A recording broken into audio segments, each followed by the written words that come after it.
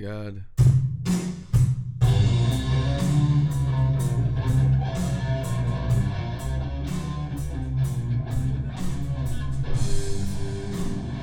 Amen. Hallelujah.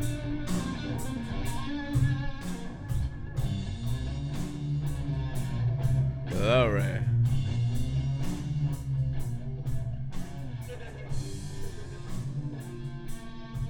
Yeah. Holy, holy, holy. Praise God. Welcome to the new hell. All you devils. Or you can just release the tension of performance, the tension of misunderstanding. Just release all your cares, all your thoughts, all your ideas and opinions, all of your ability to defend yourself against the unknown of God. Seriously, we're coming out of the manure pile as religious Pharisees of Satan. Why would we harden our hearts towards anything new of God?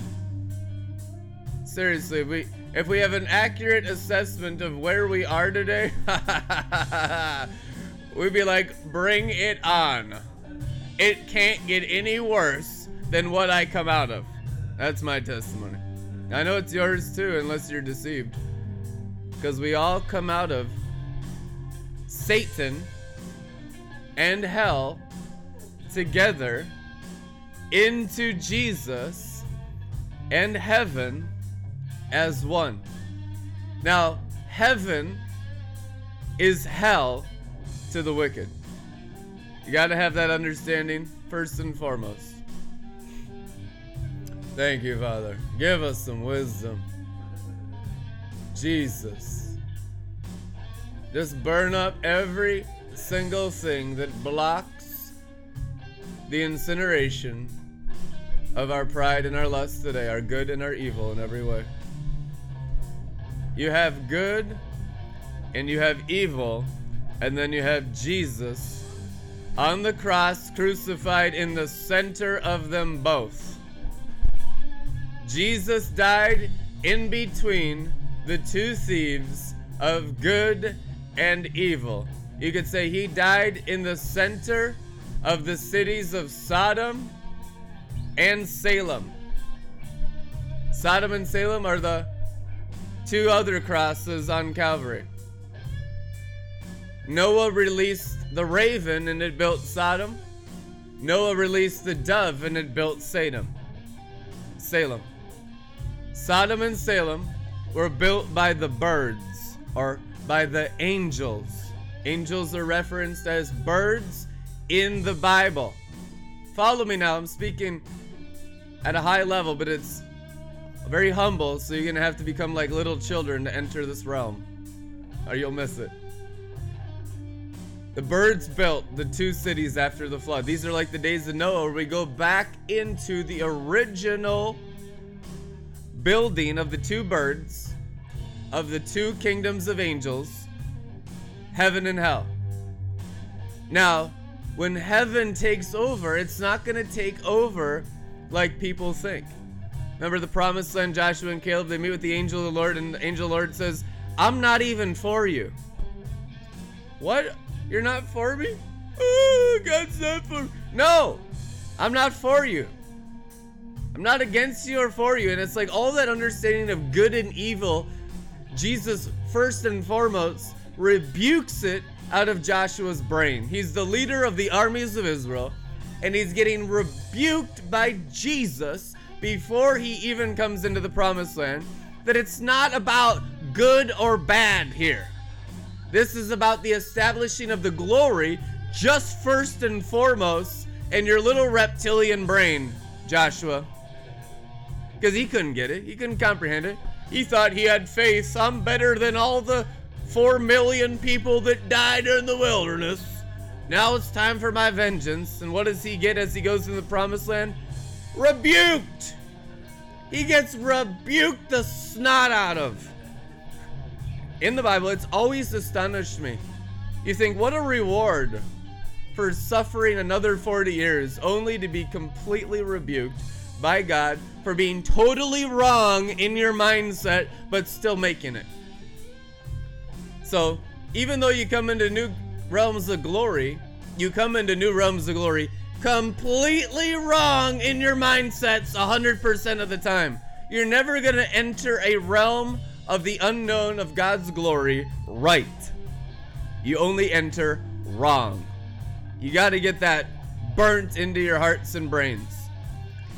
You always come in as Pharisees. You always come in as whitewashed tombs. Every level of glory reveals your pharisaical pride. I've been attacking the seraphim nature for 10 years, as I've been teaching on the seraphim nature for 10 years.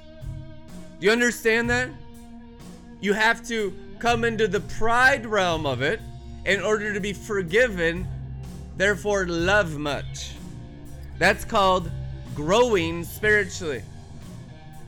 Every single one of us has the prideful version of whatever we've conquered, and it comes to the surface, and then it gets forgiven.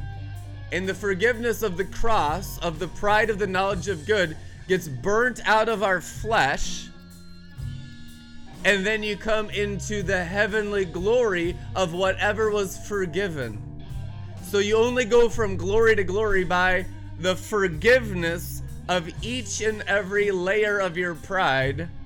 And honestly, in this world, for at least another 1,000 years, it's never ending. Your pride is just beginning to be revealed, you brood of vipers. We are the whitewashed tombs. Not them, we. Come on, somebody. It's always someone else. It's always my spouse. It's always my kids. Or, the bad church I came out of or something. No, it's you. You're the biggest Pharisee out of everyone. Me too. Why? Because you have the experience. And the experience, unless it's transmutated through the cross of his blood, turns you into knowledge puffed up Satans. I am more right than my accusers. No, you're actually more evil. Paul calls himself the worst of the Pharisees because he was still killing people as an apostle. O foolish man that I am, Romans 7, I do the things I do not want to do, and I can't stop it. Who will deliver me from this body of sin? Romans 7. Paul was still murdering people as an apostle, but he was doing it with the skimming of his religious pride, layer upon layer, for 40 years of the highest level apostolic ministry in the world. And he was even delivering the other Pharisees, called the Apostle Peter, who played the hypocrite and wouldn't eat with the Gentiles, only the Jews. It's not like your pride goes away. Your pride gets crucified every day. I die daily. So it's the only thing that grows in you is the cross that crucifies your serpent flesh and your serpent blood. Anything that's not crucified in you as you receive revelation makes you a bigger Satan, makes you a bigger Pharisee. So there's no bigger Pharisees than the prophetic Christians, than you guys. Truth or no? Me too. I cried like a baby 2 nights ago. Just bawling my eyes out because I've been attacking my own personal promised land for 10 years like a freaking idiot. Bawling. I couldn't believe it. I was attacking the seraphim nature as I was preaching and teaching on the seraphim for 12 years. Saying, oh, Ian Clayton condemned me for being a dragon worshiper. Like I'm better than Ian Clayton. Worse. Thousands of times worse. Thousands of times bigger hypocrite. That's all the flesh and blood nature is capable of, is being a bigger devil and a bigger hypocrite. And so what is a serpent on a pole? It's a crucified hypocrite. Come on. I don't want to know anything amongst you Corinthian prostitutes except Christ and him crucified. That's what Paul says. To be a Corinthian was to be a prostitute. The name is synonymous. So if Paul's calling his churches prostitutes, he's like, crucify your prostituting, lust-eyes and lust-flesh nature, you brood of vipers. You are a bunch of snakes. Can you imagine Jesus calling the most greatly discipled people of the Bible in the history of the world, Pharisees, brood of vipers? What were these freaking Greeks that are still sleeping with their moms in the book of Corinthians? They were incestuous. What kind of creatures are those? Vipers, snakes, disgusting, immoral, filthy demons and devils with skin on. If Jesus was that harsh to the Jews who had the whole Bible memorized and were walking it out to the jot and tittle, what were the Greeks? Millions of times worse. Are you kidding me? You think you're better than the Pharisees? You are thousands of times worse, me too, than the Pharisees. Your study of the scriptures and the people that were the enemies of Jesus is what made you the enemies of Jesus, only to embrace the cross and the forgiveness of your hypocritical, pharisaical, anti-Christ nature that you have more than others. And that's why you're listening to me today. Because you are the worst scum on earth. You're not the best people, you're the worst people. Me too. That's the truth anyhow. Why? Luke 7:47, whoever's forgiven much, loves much. How? The cross has been applied to our necromancing, lust-filled, adulterous, murderous, flesh and blood nature. Amen. Come on, somebody. Somebody's about to get delivered from being a freaking Pharisee tonight. You bunch of devils. Think about it. When Moses got delivered from being a murderer, he went from the knowledge of good and evil, grew up in the house of Jannes and Jambres as the prince of Egypt. He didn't marry Miriam, I repent. He married the Cushite. Hallelujah. Miriam was his sister. Forgive me for 12 years of false teaching. I repent. Like it even matters. I love you guys. Ha ha ha ha ha. He goes out and gets delivered from his pride 40 years in the wilderness. Still full of pride. Comes back and eats Egypt. How did Moses devour Egypt? Only by the cross.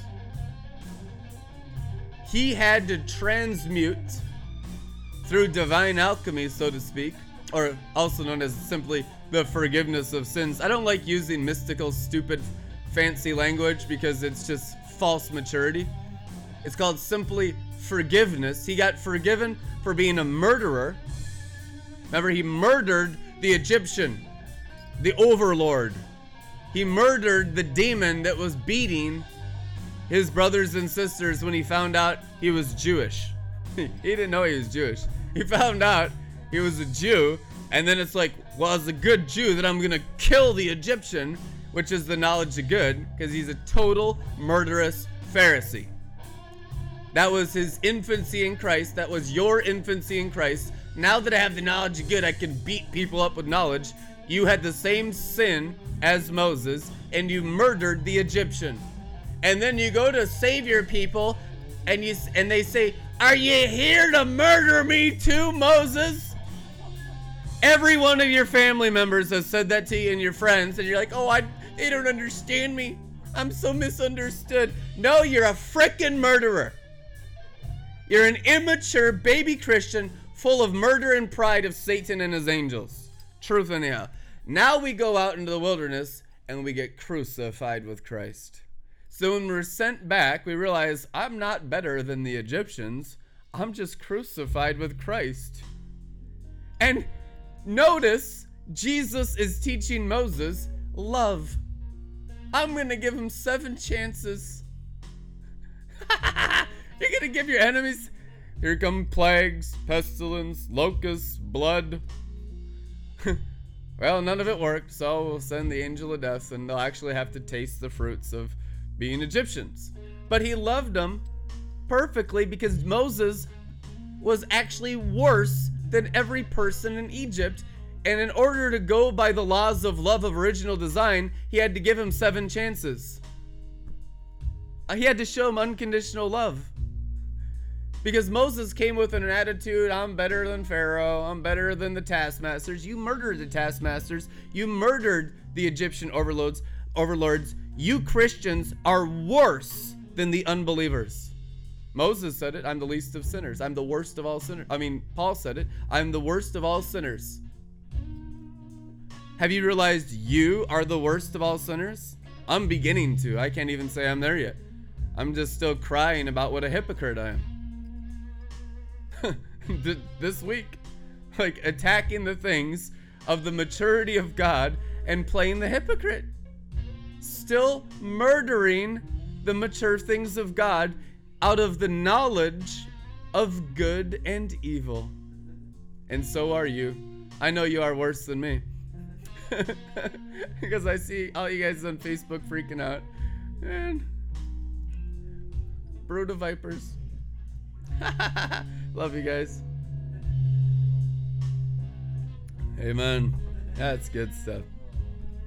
So you're coming into the apostolic, which is the crucifixion of your good and evil nature. And so what did Moses look like after he conquered his enemies? By what? Unconditional love. By giving them 7 chances, which represents the 7 spirits of God, which is Christ's unconditional love of his throne, of the Lamb that was slain, standing by the backing of God the Father, animating his flesh and blood on the throne. So once you release the 7 of unconditional love, then of course they're just licked up and you get deliverance and healing and restoration, all things. But because the truth is every one of us is worse than our oppressors, until you release that 7 spirits of God unconditional love 7 times into them, and the Father says, well, okay, it's complete, only then do you have justice. Because you're worse than everyone you're accusing. You are worse than your parents, you're worse than your siblings, you're not better people, you're worse people, because the knowledge of good is the white sorcery of Satan's pride. It's Jannes. So you're coming out of Jannes, you're having the Jannes white snake eaten out of your serpent hearts. White magic is the knowledge of good. Black magic is the knowledge of evil. How big is Jannes and Jambres in your hearts? And the issue is, it's not like it goes away. It's always working there in the flesh every day. You don't overcome that one day. It's a daily crucifixion with Christ. It's a daily serpent of Christ, Moses' serpent, devouring Jannes and Jambres in your heart and in your mind and in your bones and your flesh and your blood, which is I die daily, or I allow the bronze serpent of Jesus Christ to devour my good and evil nature constantly, lest I fall. Beware that you stand, lest you fall, thinking that you've overcome something by like having a breakthrough one day. Oh my gosh. Barely even saved and celebrating victories. There's a place for celebrating victories. But have an accurate assessment of where you're actually at, and the serpent nature on the pole will reveal your true measurement of salvation in your creaturedom. 2 Corinthians 5:17, of becoming all things new. What does it mean when the Bible says I make all things new? Does that mean new devils? Oh, that's not included in all. The word devil came from the ancient understanding of seraphim. The word hell and devil both came from the root Hebrew understanding of seraphim. All the charismatic church in the whole planet knows that seraphim are the fire angels of God, but they're also snakes and dragons and serpents and cockatrice and dragons. And you realize that is the most mature animal form of the most cunning of all the animals of the days of Noah, of all of the mark of the beasts, of all the chief of the beasts of all the field, is the serpent, dragon, cockatrice, reptilian nature of Jesus Christ, the seraphim nature, is the most mature nature of all the animal natures that you transmute out of by the cross of his blood into living creature form. The living creatures around his throne are simply transformed Metatron Christians, Elijah, Moses. What do you think those living creatures are? I know for a fact one of them is Metatron. You have 4 living creatures. Those used to be sinners. Wow. They have a human form too. They're not always just spooky, freaky, but you need that wisdom.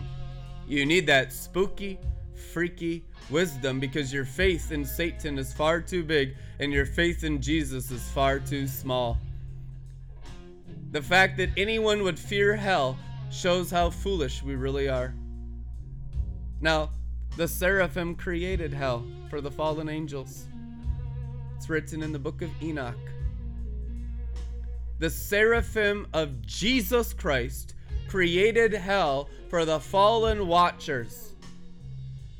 And we have this thing like devils in hell. It's like such a big deal. Lucifer, devils, hell, and darkness. And it's so scary. The occult and necromancy. Moses went through all of that. And as he forgave it, horns shot out of his forehead like blowtorches. Literally blowtorches on the mountain. Why? Because God's the devil.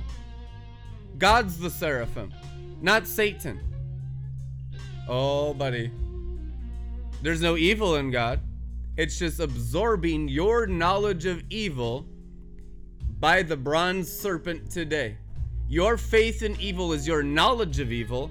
And when you see Jesus with horn-like appearance, the bronze serpent, the snake on the cross, the sin offering, the seraphim nature of Jesus will absorb your knowledge of evil and you get your horns back. The horns of his altar be lifted in your hearts.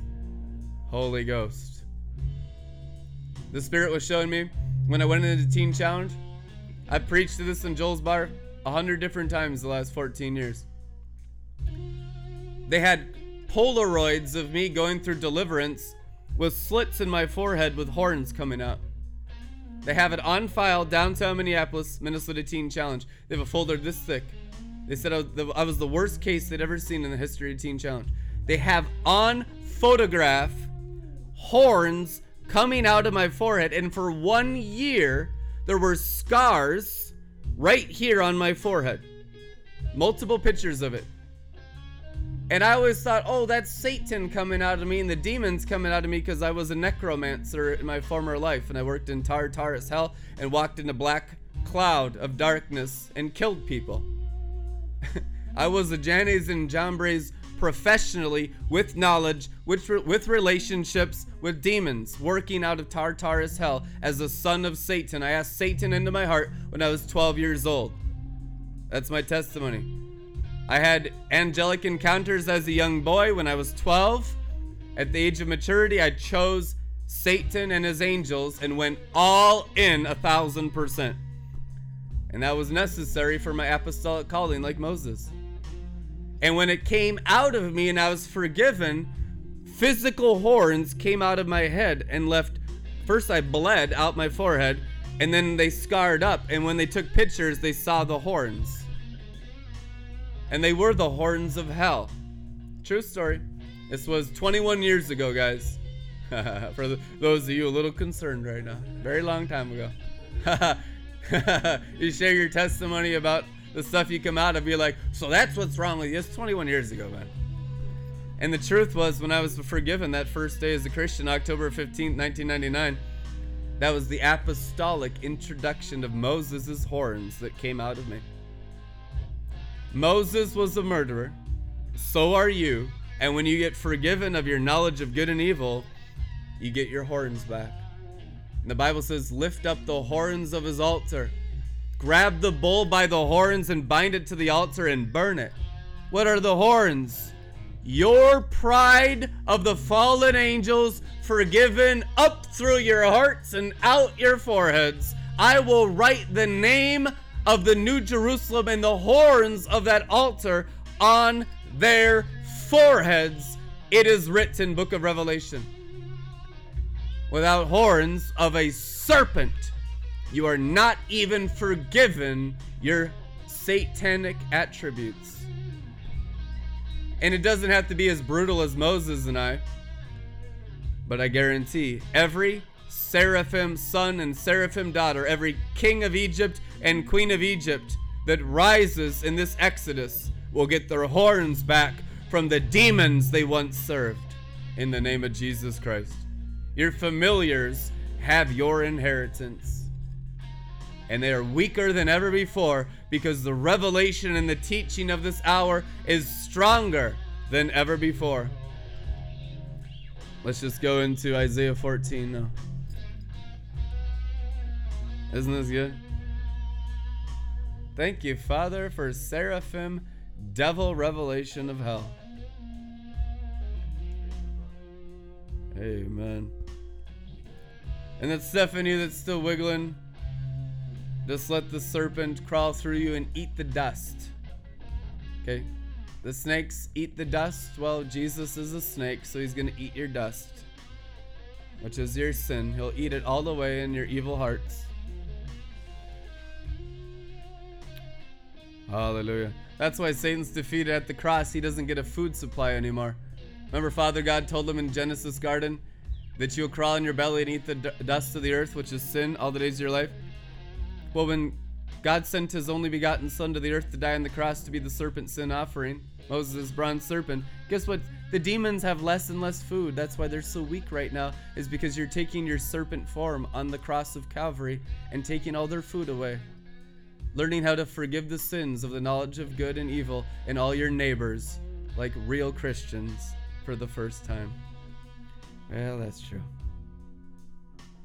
Amen. See that gentle as doves that comes out with the wise as serpents? You like that?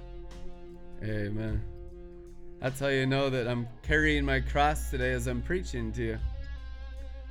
Have you preached this kind of revelation of the seraphim and the serpent nature of the devils of hell without being gentle as doves? It's because you're not crucified with Christ. They'll get into rashness. They'll have no sense of humor. They'll get serious about all this stuff and freak out. Man, you just don't have the cross animating your life. You need the cross.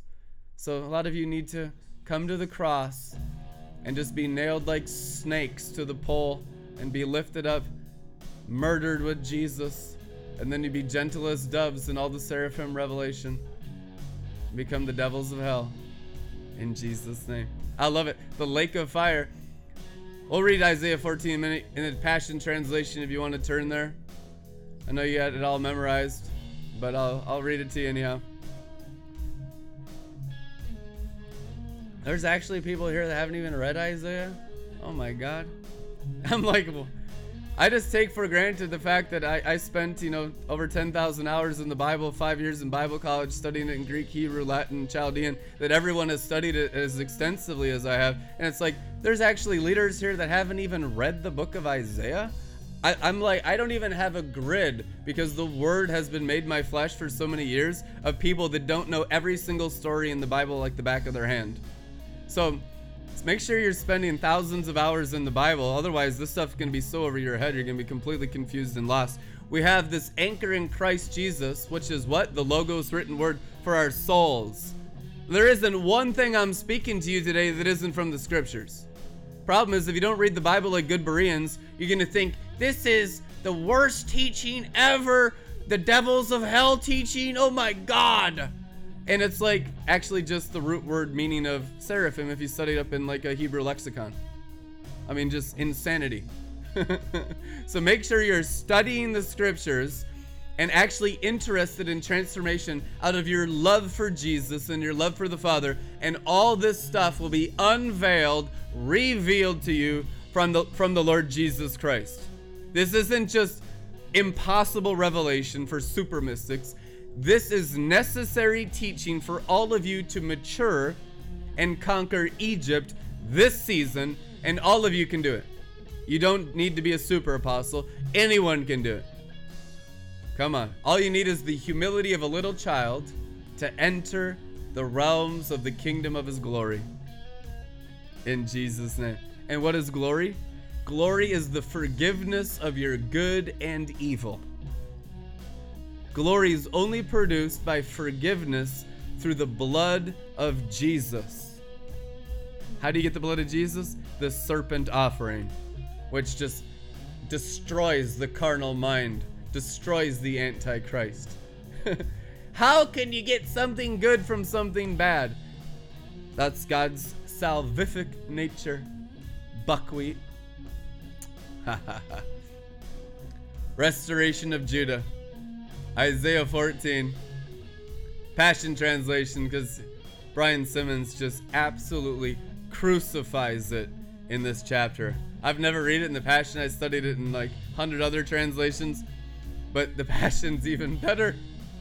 I thought, honestly, I'll be honest, forgive me, Brian, I thought maybe be watered down because it's like Passion Translation, it's all lovey-dovey. It's even more severe. It's even more intoxicating. Woo! Get ready. The Lord Yahweh will most certainly show tender mercy to the Israelites. He will choose them again and settle them in their own land. Even foreigners will accompany them and join with the Jewish people. Nations will take them back to their own place, and the Jews will own their enemies as their inheritance in the land Yahweh gave them. So you understand why the Rothschilds think they own you Gentiles, because it's a covenant promise to enslave the Gentiles. Hello? You're a Gentile, non-Jew? The Bible says that you're their slave property if you're not in Christ. Duh. They will take their captors captive and rule over those who once oppressed them. In that day when the Lord Yahweh has given you rest from your pain, trouble, and cruel bondage, you will jeer at the king of Babylon and recite this proverb. Your oppressor has been stilled and your onslaught is over. With their unceasing blows, they used it cruelly to strike down nations. They subdued nations in anger with unrelenting persecution. But now the whole earth rests and is at peace. It bursts out with singing. Even the cypresses and cedars of Lebanon join in. The Spirit hit me when I was doing that because those are two of the main ingredients in our fragrances. www.bbluxuryperfumes.com. Rejoice over your demise, saying, now that you were laid low, no woodsman. And woods is the third greatest ingredient in the fragrance of his cross. No, you think, oh, don't mix marketplace with spirituality and ministry. It is so mixed. That's why I'm so whacked in the glory. That's the only way to get higher in the glory is if you mix marketplace and ministry.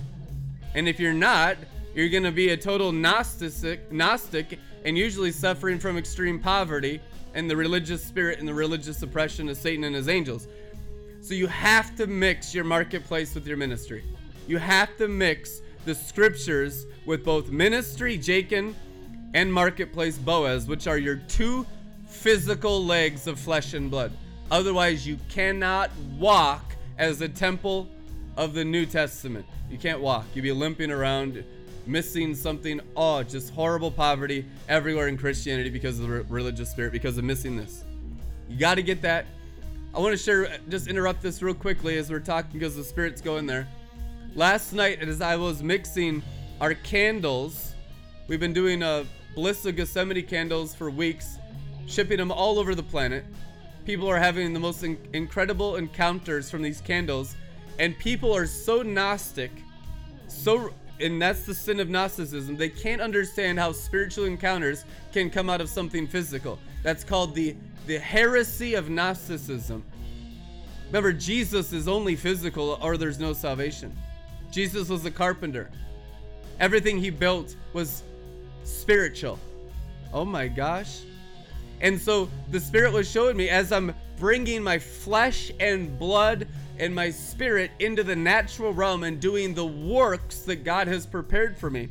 these awesome business ventures like we used to have back in the day with all my businesses, because back then the Spirit was teaching the same things. We've had these rounds many times in Red Letter Ministries been around.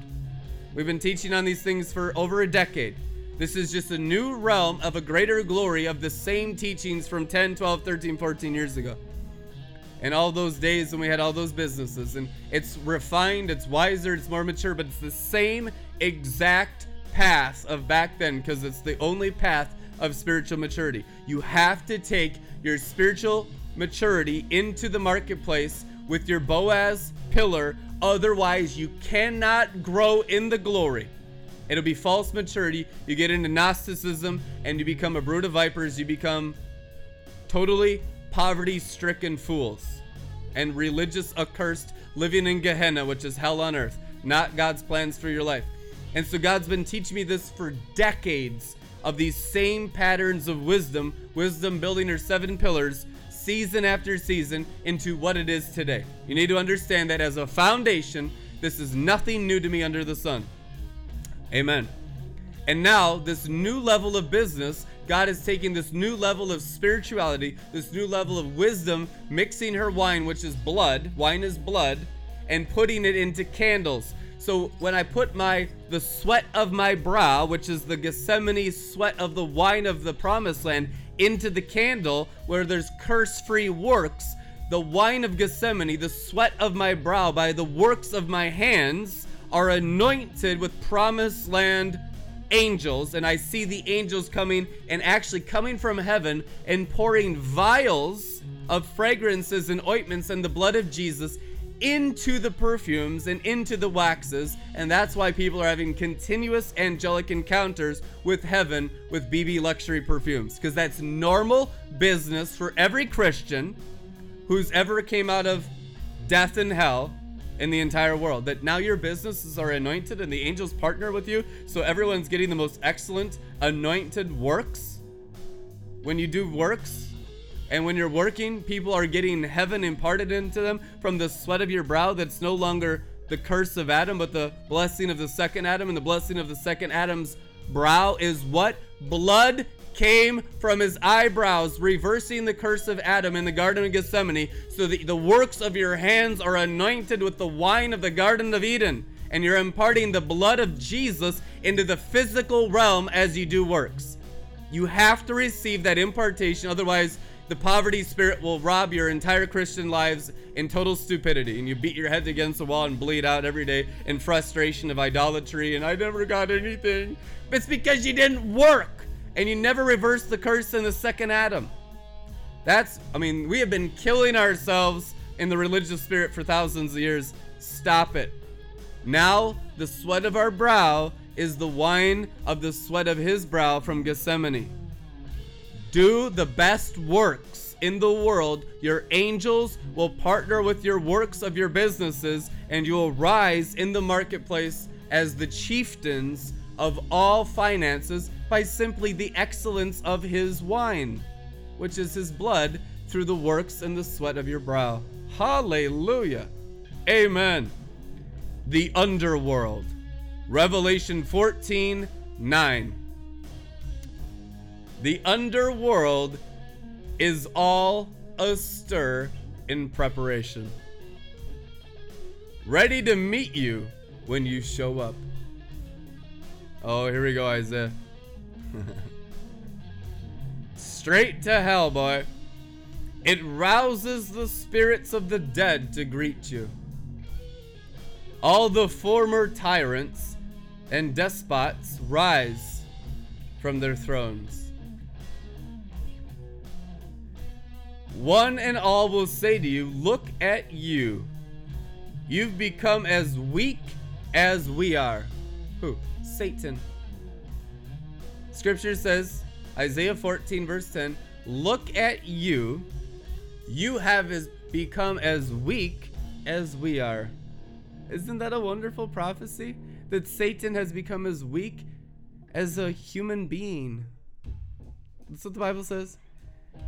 that your great red dragon and the fear of all your microchips, guillotines, and 5G and the vaccines of coronavirus and the deep state of the Illuminati and the corruption of Dominion and all the wicked. This guy has become as weak as a human being? Do you believe that verse? Or does the devil something special to you? Hey, that's what it says, guys. Look at you. Isaiah 14:10. You've become as weak as we are. Now you're just like us. What is the Antichrist? See, when you were in the religious spirit as Pharisees, and some of you still are majorly, not even minorly, because you're barely forgiven of any of your pride. Wasn't the devil a great big devil? But then when you get into Jesus and Moses, the forgiveness of good and evil, that whole nature of horns and tail and fire and brimstone and hell is given to God? And now the devil becomes as weak as we are? Do you understand? It's your faith in Satan and his angels that makes him big. In government, and in religion, and in the world. And so the whole realm of Hades, like it says in Revelation, was thrown into the bottomless pit. Even the realm of Hades is thrown into the lake of fire. The Bible says, I believe it's Revelation 19, that Hades, the realm of departed spirits and the realm of the devil and his angels, the realm of Satan. I'm not talking about seraphim now, so get wisdom. The realm of Satan and his angels and all the realm of departed spirits, which is called Hades, was thrown into the lake of fire. What's the lake of fire? The new hell. Behold, I make all things new. So the torment of Hades is your lake of fire, which is your belly, your womb, your chalice, your cup that overflows with the blood of the Lamb, which is the love that torments your enemies. That's how you become the new devils of the new hell. Come on. They've become just like we are. So these fallen angels will become as weak as unbelieving flesh and then be thrown into the bellies of the seraphim, sons and daughters of God that are rising as the kings and queens of Egypt, called Joseph Company. Hello? This season. And the unconditional love symbolized in the 7 chances of Moses to Pharaoh becomes the 7 spirits of God, 7 torches burning that produces a lake of fire where? In the blood of your heart, for all your enemies to live in your divine agape love. Agape love is the lake of fire, and those who have risen on the cross of Calvary are the only ones that know it. And they are the new devils of hell. And who's in your hell? Satan and his angels in the lake of fire. All the unbelievers, the practitioners of magic arts, those who love the lie, Democrats, Republicans, good, evil, Christian, Jew, Muslim, all of it, New Age, every person in the whole world. It's total sovereignty once you get into Moses' horned-like devilry. In Jesus' name. Verse 11. Come on. Your pompous pride brought you down to the underworld. Pride is what makes the little human-sized Satan a big red dragon. Pompous pride. It's pride that makes evil something big. Brass serpent absorbs pride as if it's a non-existent fantasy thing. So all the pride of knowledge of good and evil is just erased into the knowledge of the glory that covers the earth as the waters cover the sea. The days of Noah is bringing love like the lake of fire. It's called the new hell. Welcome to hell in Jesus' name.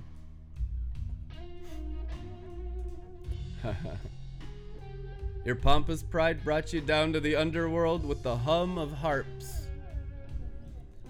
But you will lie on a bed of maggots. Thank you, Brian Simmons.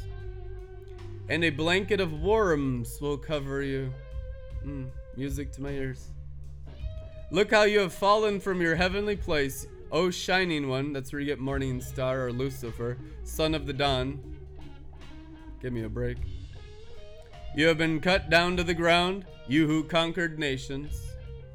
You said in your heart, I will ascend into heaven and exalt my throne above the stars of God. I will rule on the mountain of the congregation, on the highest place of the sacred mountain. See, but the sacred mountain is Calvary. I will ascend the sacred mountain, the highest mountain, the mountain of the Lord, rising as chief element.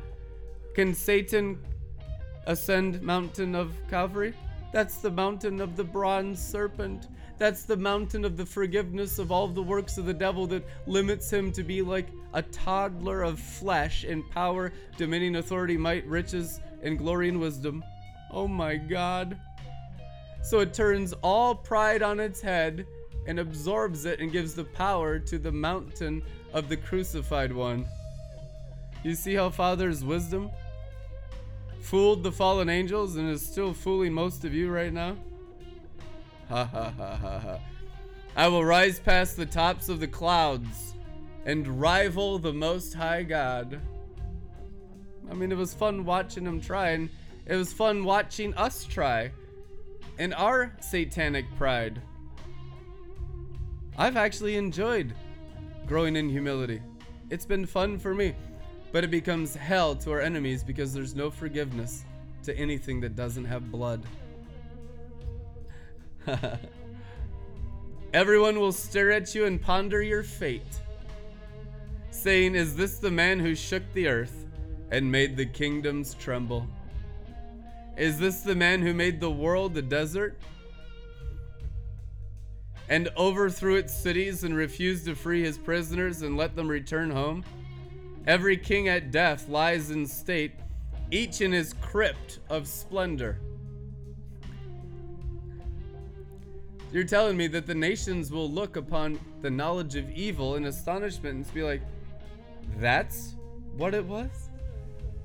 I mean, some of you this season are looking at coronavirus and 5G and microchips and guillotines and Satan and his angels and hell and darkness and good and evil, and you're being astonished in the Christ nature in your hearts rising and renewing your minds that that's what good and evil is?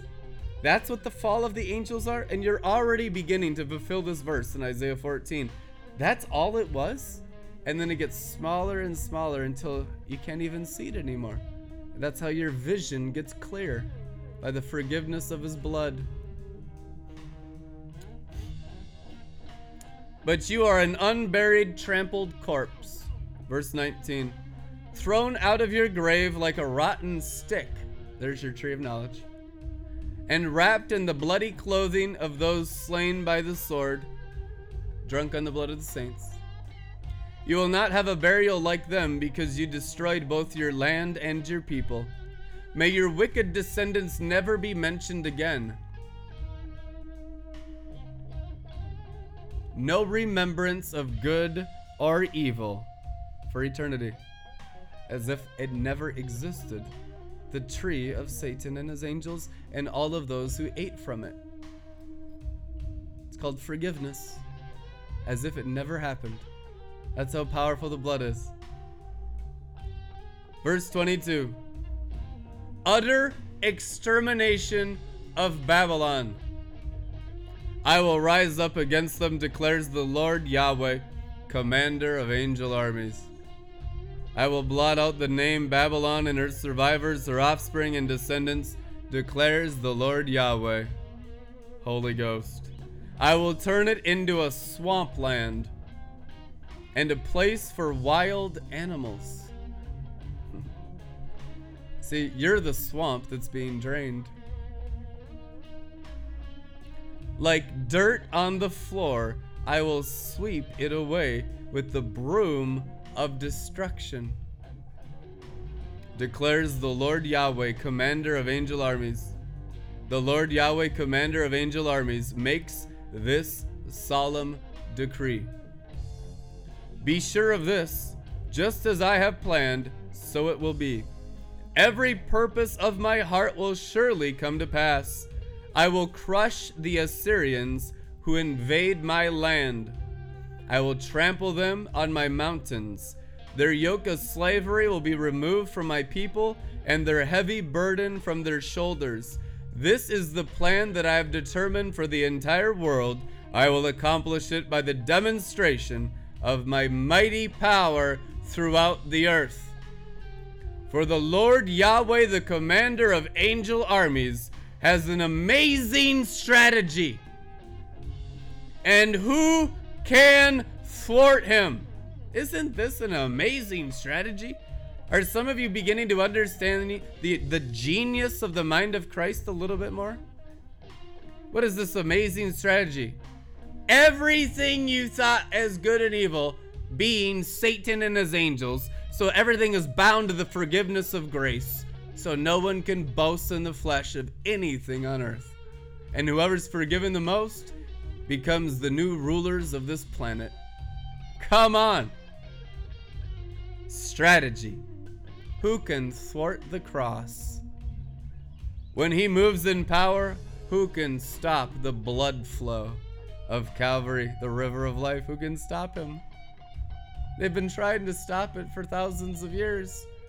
Don't spread the knowledge of the blood, the knowledge of the glory, the knowledge of the cross, lest they become the bride of the Lamb, the bride and those married to the cross.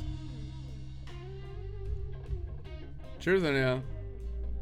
Here's my favorite part of it. 28. God's judgment of the demons or Philistines.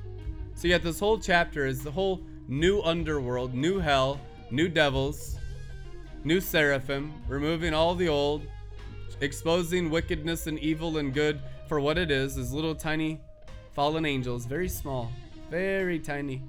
All of your little familiar spirits, all your little problems, all your poverty, it's all just in your brain by your false belief systems. You've created the environment you currently live in, and the Word of God is changing it. Verse 28.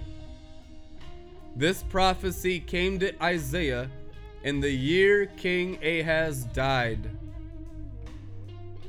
So someone had to die in order for this next level to fulfill the 14th chapter of Isaiah, which is the new underworld, or also known as the root systems of the blood of the nations. Don't rejoice too soon, you Philistines, just because the rod that beat you is broken. Old Testament wood, like the wood of Moses, it's broken. They broke Aaron's staff. It's broken. Broken Israel. Can't even defeat the Philistine armies. Oppressed by Philistines. Don't rejoice, Philistines, because you broke the Old Testament symbolic tree. For a snake will sprout from the root of that serpent, and his descendant will be a flying, fiery, burning dragon. Jesus Christ, the serpent on the pole. That's the tree they can't break. That's the tree of life. No demon can break it. No lying spirit of Satan and his angels can ever destroy the power of Calvary in any way. They can block your mind and your heart from revelation so you die for lack of knowledge. They can keep you in Gehenna under the poverty principality for thousands of years, practicing religious Christianity. But this realm is always here and always will be. We are simply revealing the realm of the serpent on the cross, called the throne of the Lamb. Where? From within our hearts. From within our hearts, so that our horns blaze through our forehead. The full return of the good and evil back to where it belongs, in submission to the throne of the Lamb in your heart. Yeah, that tree in the garden gets devoured, Janice and John Brace, once and for all by the tree of life in your heart, so that your horns come back as the seraphim, sons and daughters of God. The Lord will starve the root of the Philistines, meaning there will be no more tree of knowledge of good and evil. because of this reality. Isaiah 14:29, Isaiah 14:28. This seraphim serpent level of Jesus Christ, the ultimate revelation of Jesus as a snake, a serpent, a dragon, a cockatrice, is the death blow to Satan and his angels, and it throws Hades into the lake of love, the lake of fire, in seraphim form. Get your horns back. Your horns will grow as you forgive and absorb in your bronze serpent nature all the good and evil around you. Only then will you ever be the kings and queens of Egypt, which are the sons and daughters of the living God in huios maturity. Everything until then is just teknon, infancy, and you're under slavery and all kinds of foolish doctrines and belief systems that are just killing yourself. Amen. We'll finish it out here. Isn't that good? The Lord will starve the root of the tree of knowledge that will annihilate your survivors.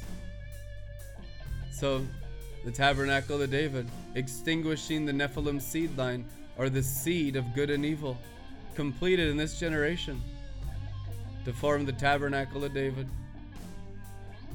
And it's the same seed that's in your heart. And that's why all of you are here, because you are the most filled with the seed of good and evil. That's why you've been drawn to Red Letter Ministries. Now be forgiven. It's true. Verse 31. Wail, O gate. Cry out, O city. Melt with fear, Philistia. What is also Philistia? Sodom and Egypt. For a cloud of smoke comes out of Minnesota, the north, and there is no straggler among them. Each one has embraced seraphim form. This prophecy is fulfilled in your hearing today. And what will be the answer of the messengers of the nations? That the Lord has laid the foundation of Calvary, the foundation of Zion. And in her, his needy ones will find eternal shelter. Amen. Bless you guys. If you'd like to give a fragrant financial offering into this apostolic ministry that is transforming all your good and evil into glory, give an offering and take it seriously. Where your money is, that reveals your heart. Give money into this message. Without a financial offering, I tell you what, there'll be no transformation.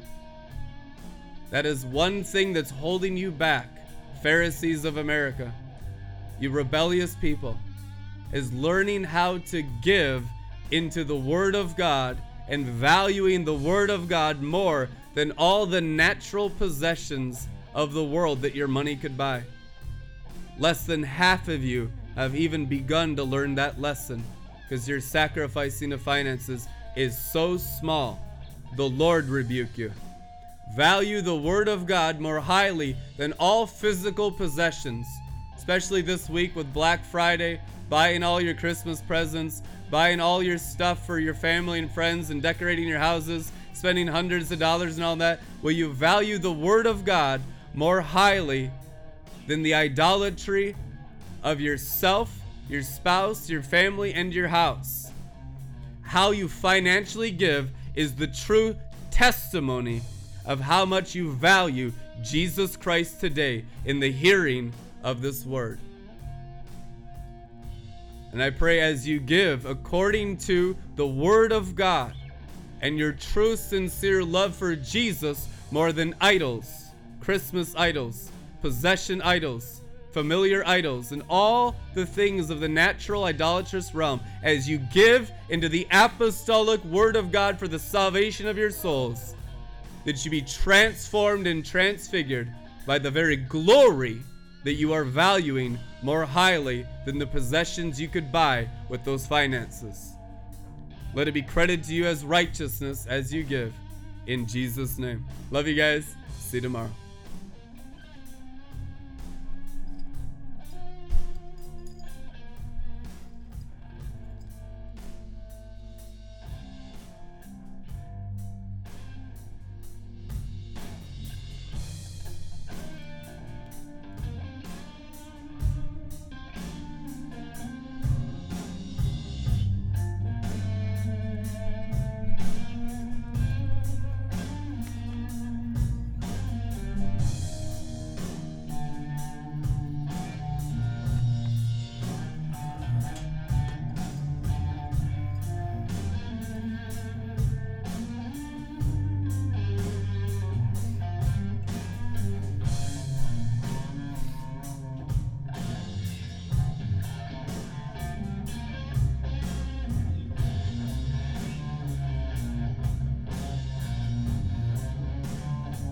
and he read from the scroll of Isaiah and said, "This word is fulfilled in your hearing."